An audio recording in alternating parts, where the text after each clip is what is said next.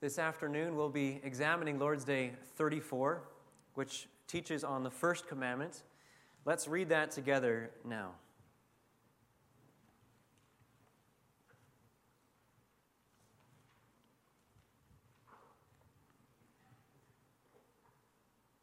In question and answer 92, the question asks, "What is the law of the Lord?"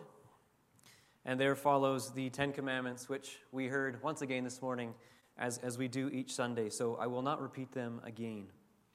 We'll pick up with question 93. How are these commandments divided? Into two parts. The first teaches us how to live in relation to God. The second, what duties we owe our neighbor. What does the Lord require in the first commandment?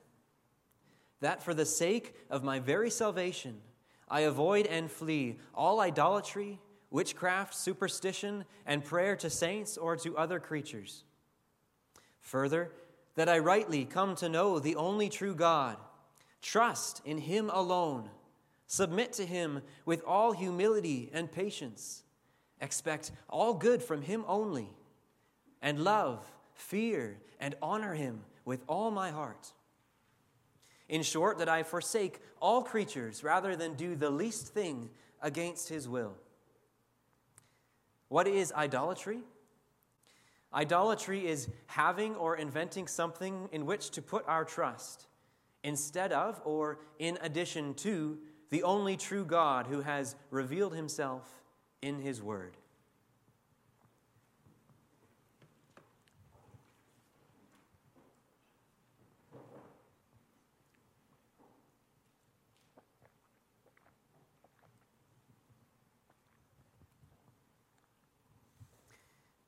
Beloved congregation of our Lord Jesus Christ, this may seem like a strange question, but are you addicted to coffee? That's a phrase we hear quite a bit, don't we? I'm addicted to coffee. We probably mean that we enjoy a good cup of coffee in the morning, in the afternoon, and maybe even at night. It's an enjoyable part of our routine. Well, are you addicted to the latest Netflix series? That's also something we might say. We mean there's a show that we really enjoy that makes us want to watch the next episode as soon as we're finished the last one. Sometimes we might daydream about the events of the show, looking forward to watching the next one after school, after work. Are you addicted to social media? Do you spend an hour or so a day scrolling through Facebook, Instagram, Twitter, TikTok? Do you count the followers you have, the likes you get?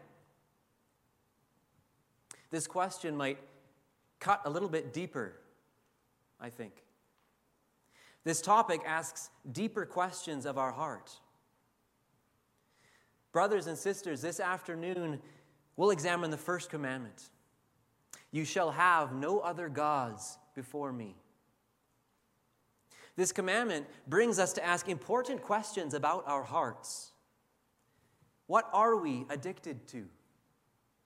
What dominates our thoughts, our energy, our desires, our time?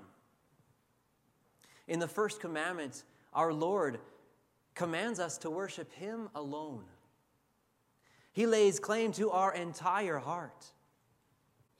By nature, we place ourselves on the throne, and we create idols for ourselves. But we'll see this afternoon that our gracious God has provided the perfect solution to our problem in the Lord Jesus Christ, who has fulfilled the law for us. And we'll consider how we can respond to our God's solution with heartfelt joy and with thankful worship. And that brings us to our theme this afternoon. The only true God commands His people to worship Him alone. First, we'll see the problem of our fallen worship. Second, the solution of Jesus' perfect worship. And third, the response of our thankful worship. First, the problem of our fallen worship. In the first commandment, the Lord says, "You shall have no other gods before me." We've heard this so many times, but if we stop to think more carefully, this commandment might raise a few questions in our minds. First, why does our Lord give this commandment in the negative? No other gods. And second, are there other gods? Is the Lord one among many gods who compete for our worship? In response, it's important to consider how the Lord introduces the Ten Commandments. He says, "I am the Lord your God, who brought you out of the land of Egypt, out of the house of slavery." He says, "I am the Lord your God." Then he reminds Israel of what he has done for them. They're no longer slave to the Egyptians, but they're free. But not free to do whatever they want. They don't belong to Egypt, but they belong to the Lord their God. They shall have no other gods before him. But we may still ask, are there other gods beside the Lord? In Deuteronomy 4, verse 35, Moses says, "The Lord is God. There is no other besides him." The so-called gods of the nations have no power, no right to being worshipped because they're mere idols of wood and stone. And in Deuteronomy 5, the chapter right before our reading this afternoon, we find the Ten Commandments in Scripture for the second time.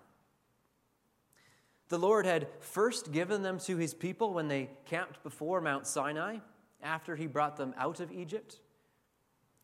And now, in this second time, the people are camped on the plains of Moab, just before they cross the Jordan to take possession of the Promised Land.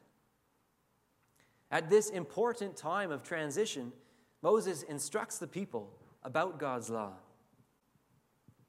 But why is this moment so important?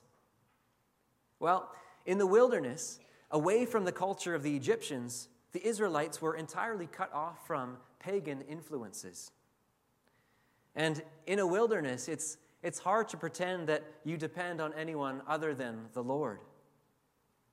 But now, with the people of Canaan only a stone's throw away, Israel was about to enter a land with many other so-called gods. We read about the riches of this land in Deuteronomy 6, verses 10 and 11. "There will be great and good cities that you did not build, and houses full of all good things that you did not fill, and cisterns that you did not dig, and vineyards and olive trees that you did not plant." What a transformation. The Israelites go from working as slaves in the fields of Egypt to reaping the rich harvest of planted fields in Canaan. In comparison, we might think of refugees fleeing from war-torn Ukraine and being brought to live on Wellington Crescent, free of charge. But there would also be a new spiritual danger in this promised land. The Israelites would step into cities full of Canaanite culture, full of idols. In their prosperity, they might be prone to forget the Lord and to worship these idols instead. So Moses warns the people, "Take care lest you forget the Lord who brought you out of the land of Egypt. It is the Lord your God you shall fear, him you shall serve. You shall not go after other gods, lest the anger of the Lord your God be kindled against you, and he destroy you from off the face of the earth." Since we know the history of Israel, we know what has come before this moment and what will come after. The Israelites had built the golden calf shortly after receiving the Ten Commandments at Mount Sinai. And they would go on to worship the idols of the Canaanites, not long after entering the Promised Land. Why does this pattern of idolatry, of turning from true worship of the Lord, happen so many times in Israel's history? To answer this question, we have to go back even further. We have to go back to the Garden of Eden, to Adam and Eve. In the beginning, God had created humans to worship Him alone and to obey His commands. And He created them so that they could do this.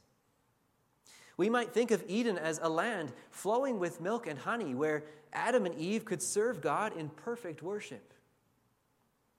In this perfect garden, God gave Adam this command: "You may surely eat of every tree of the garden, but of the tree of the knowledge of good and evil you shall not eat.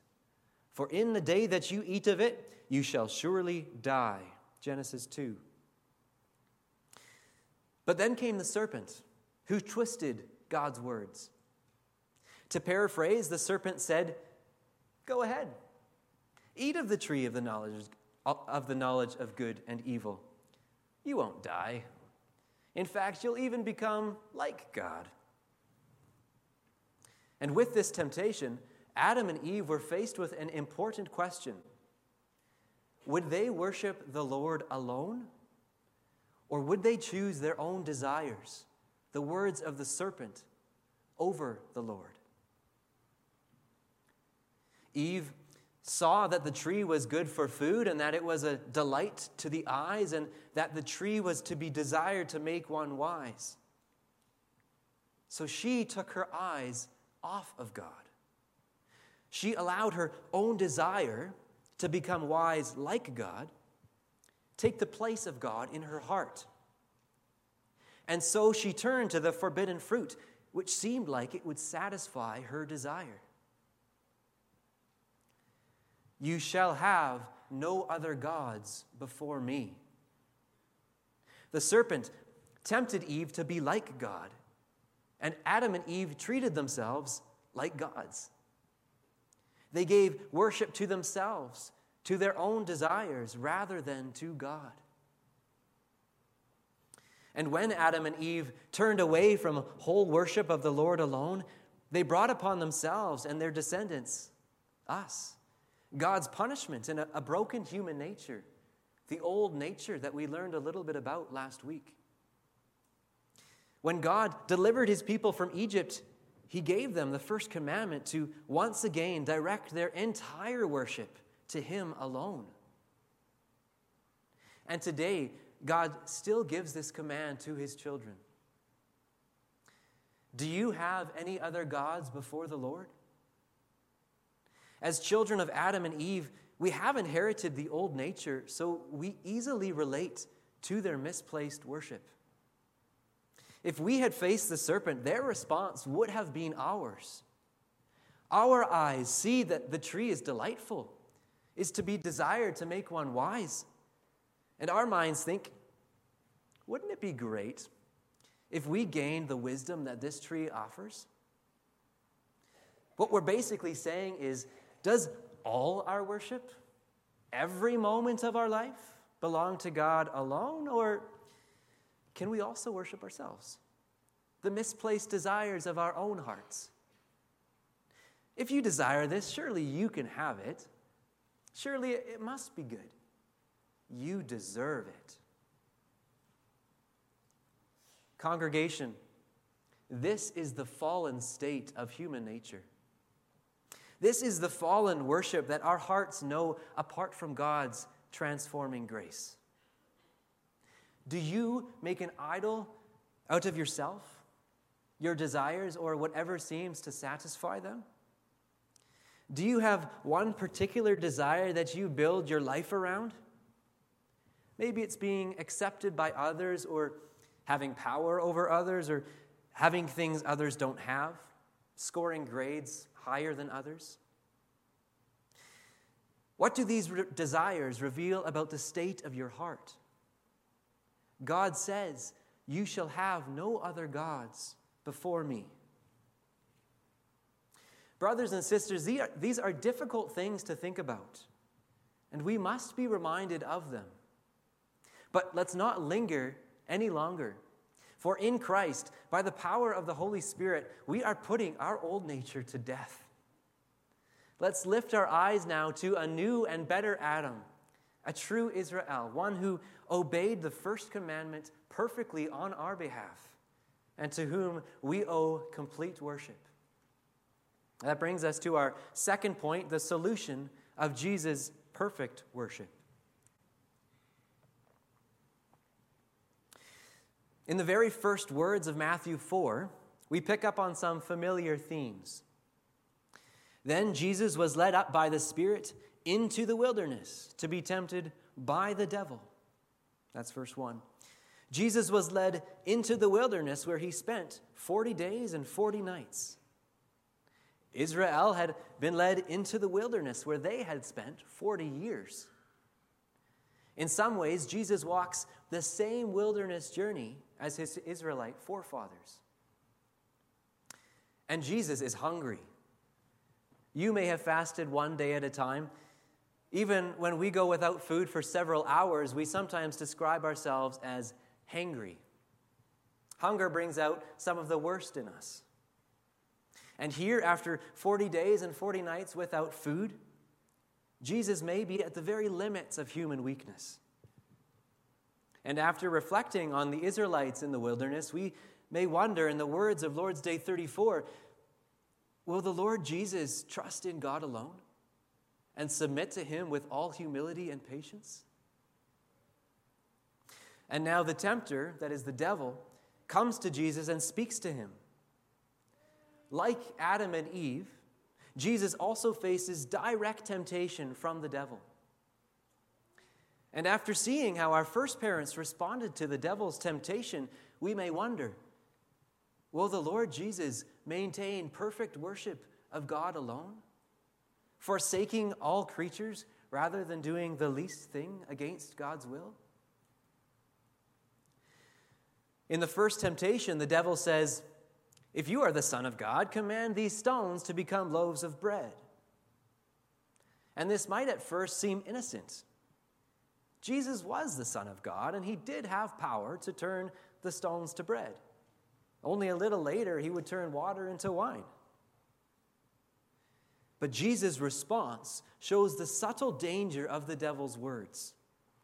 He says, "It is written, man shall not live by bread alone, but by every word that comes from the mouth of God." There are a few things that we should notice here.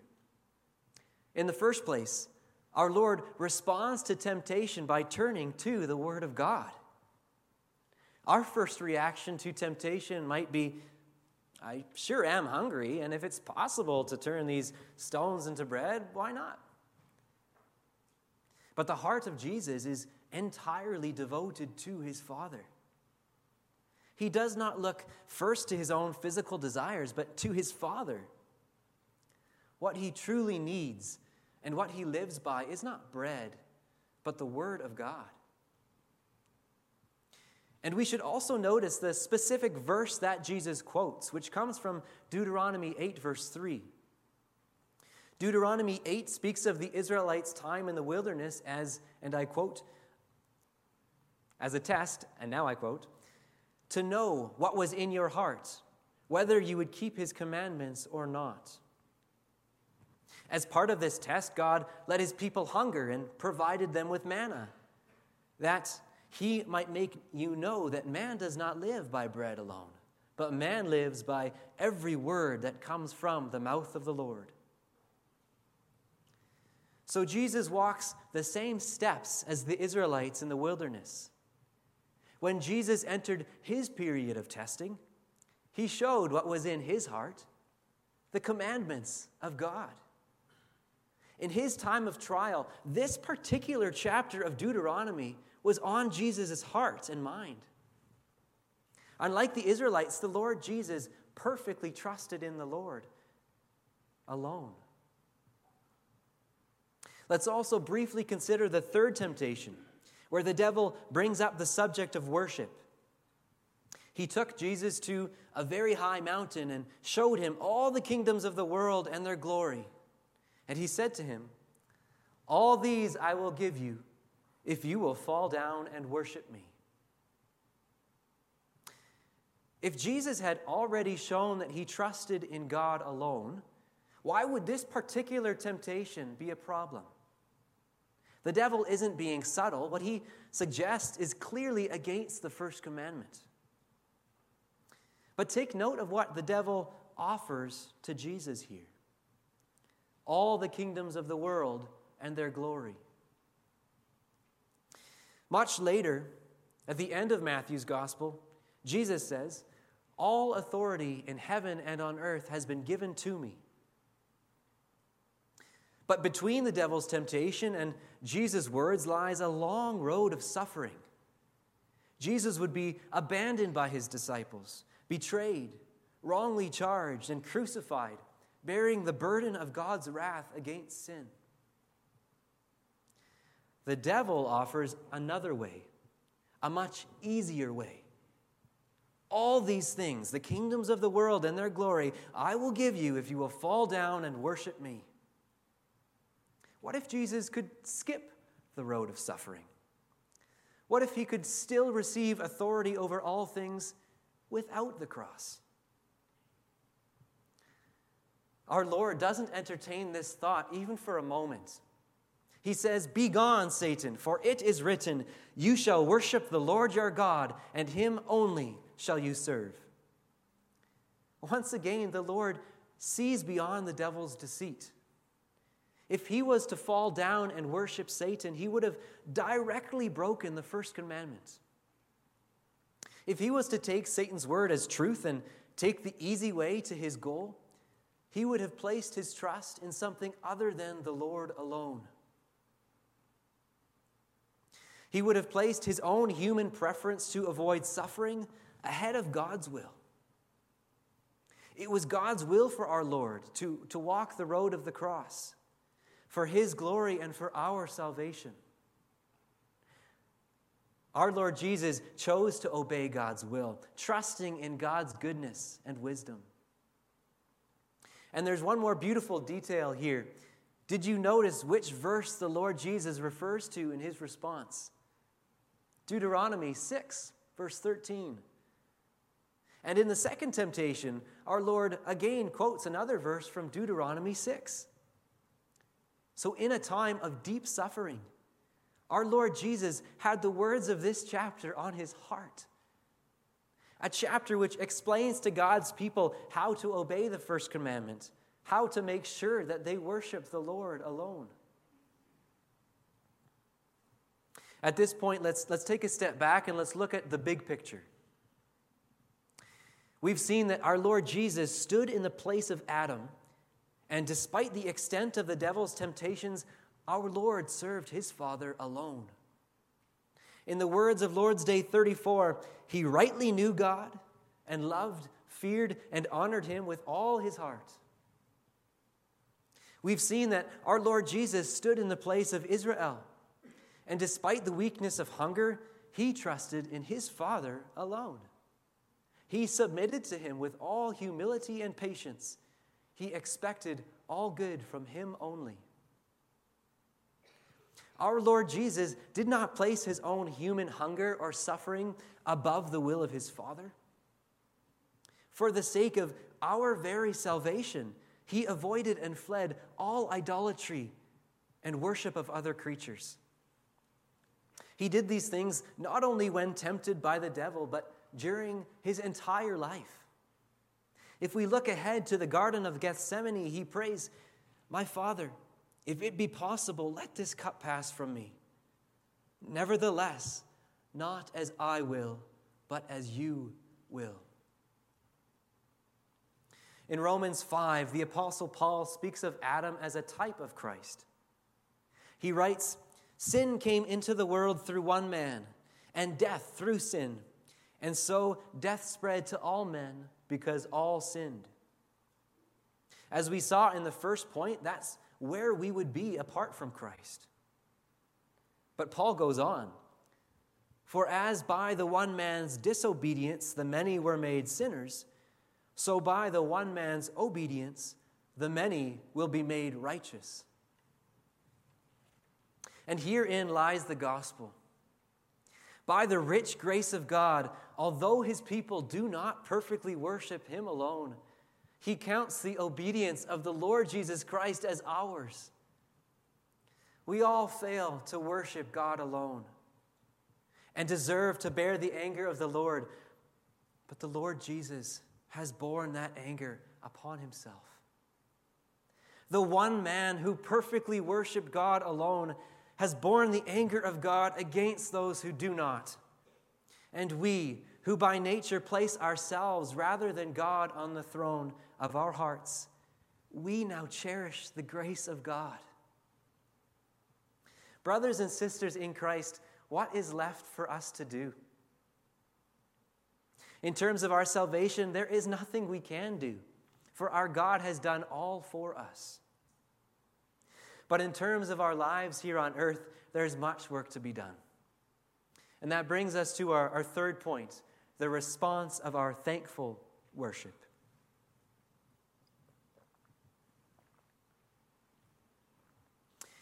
For those in Christ, all we can do is worship God alone.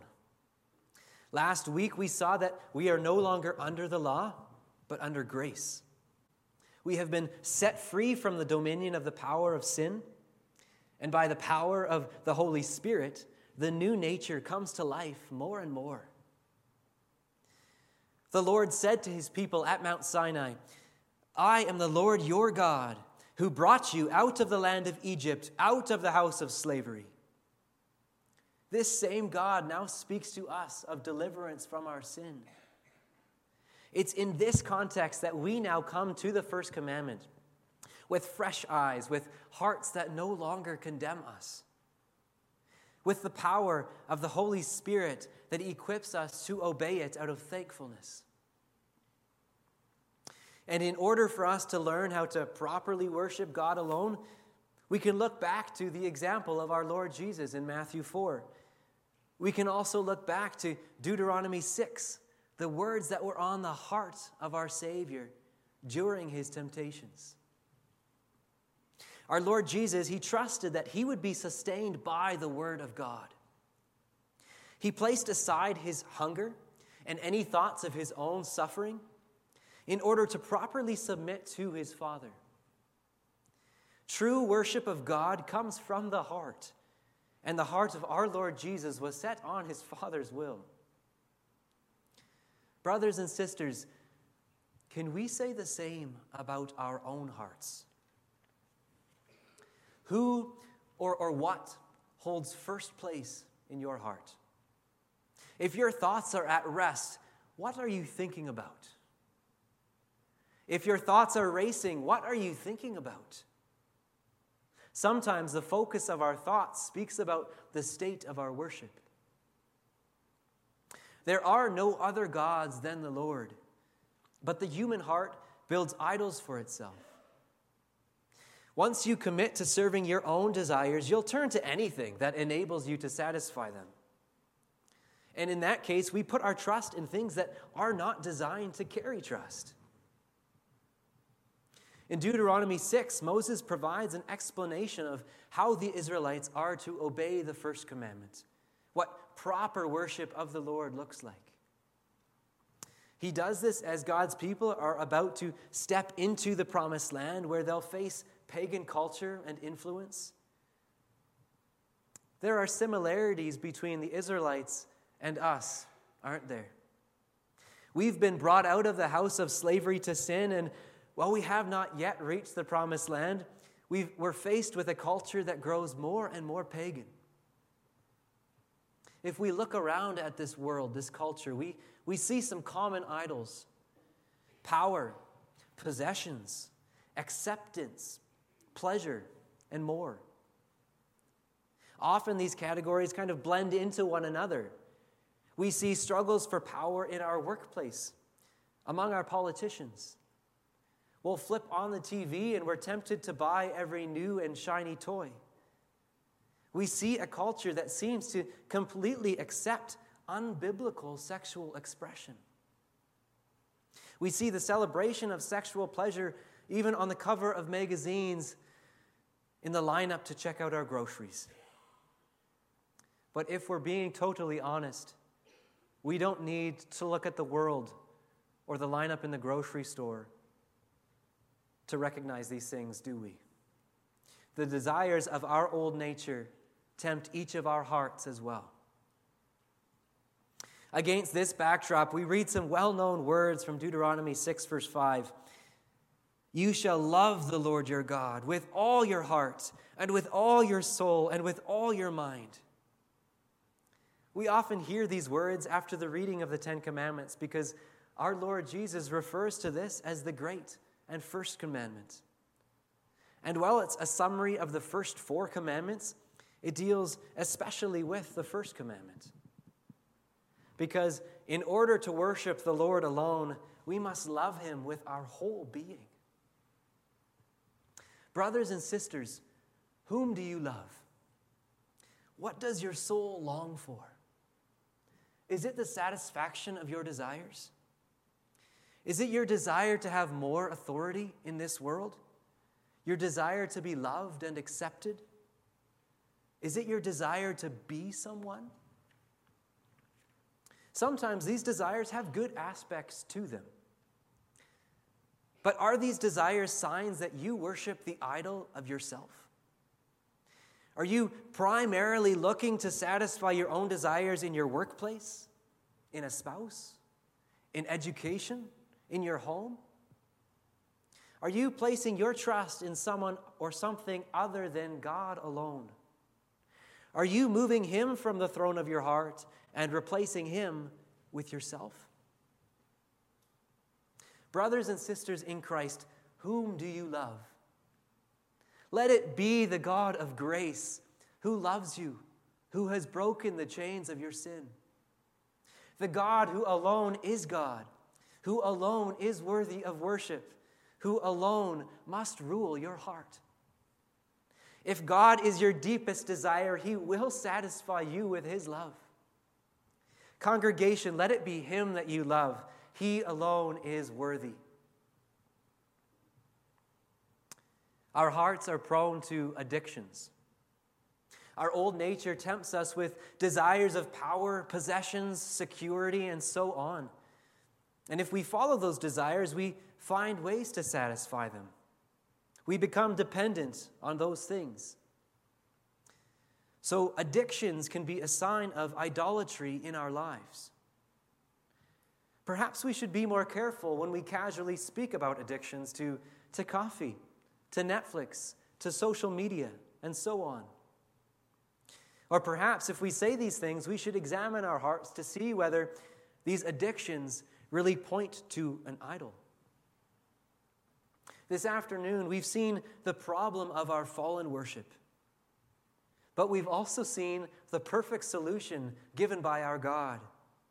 The Lord Jesus Christ has perfectly obeyed the first commandment for us. This doesn't mean that we set it aside. It means that we have all the more reason to obey it out of thankfulness. Our God equips us to do this by the power of his Holy Spirit in your hearts. So, brothers and sisters, do not have any other gods before our God. Let our praise and our worship forever rise to our triune God through our Lord Jesus Christ. All the glory evermore be to God alone. Amen.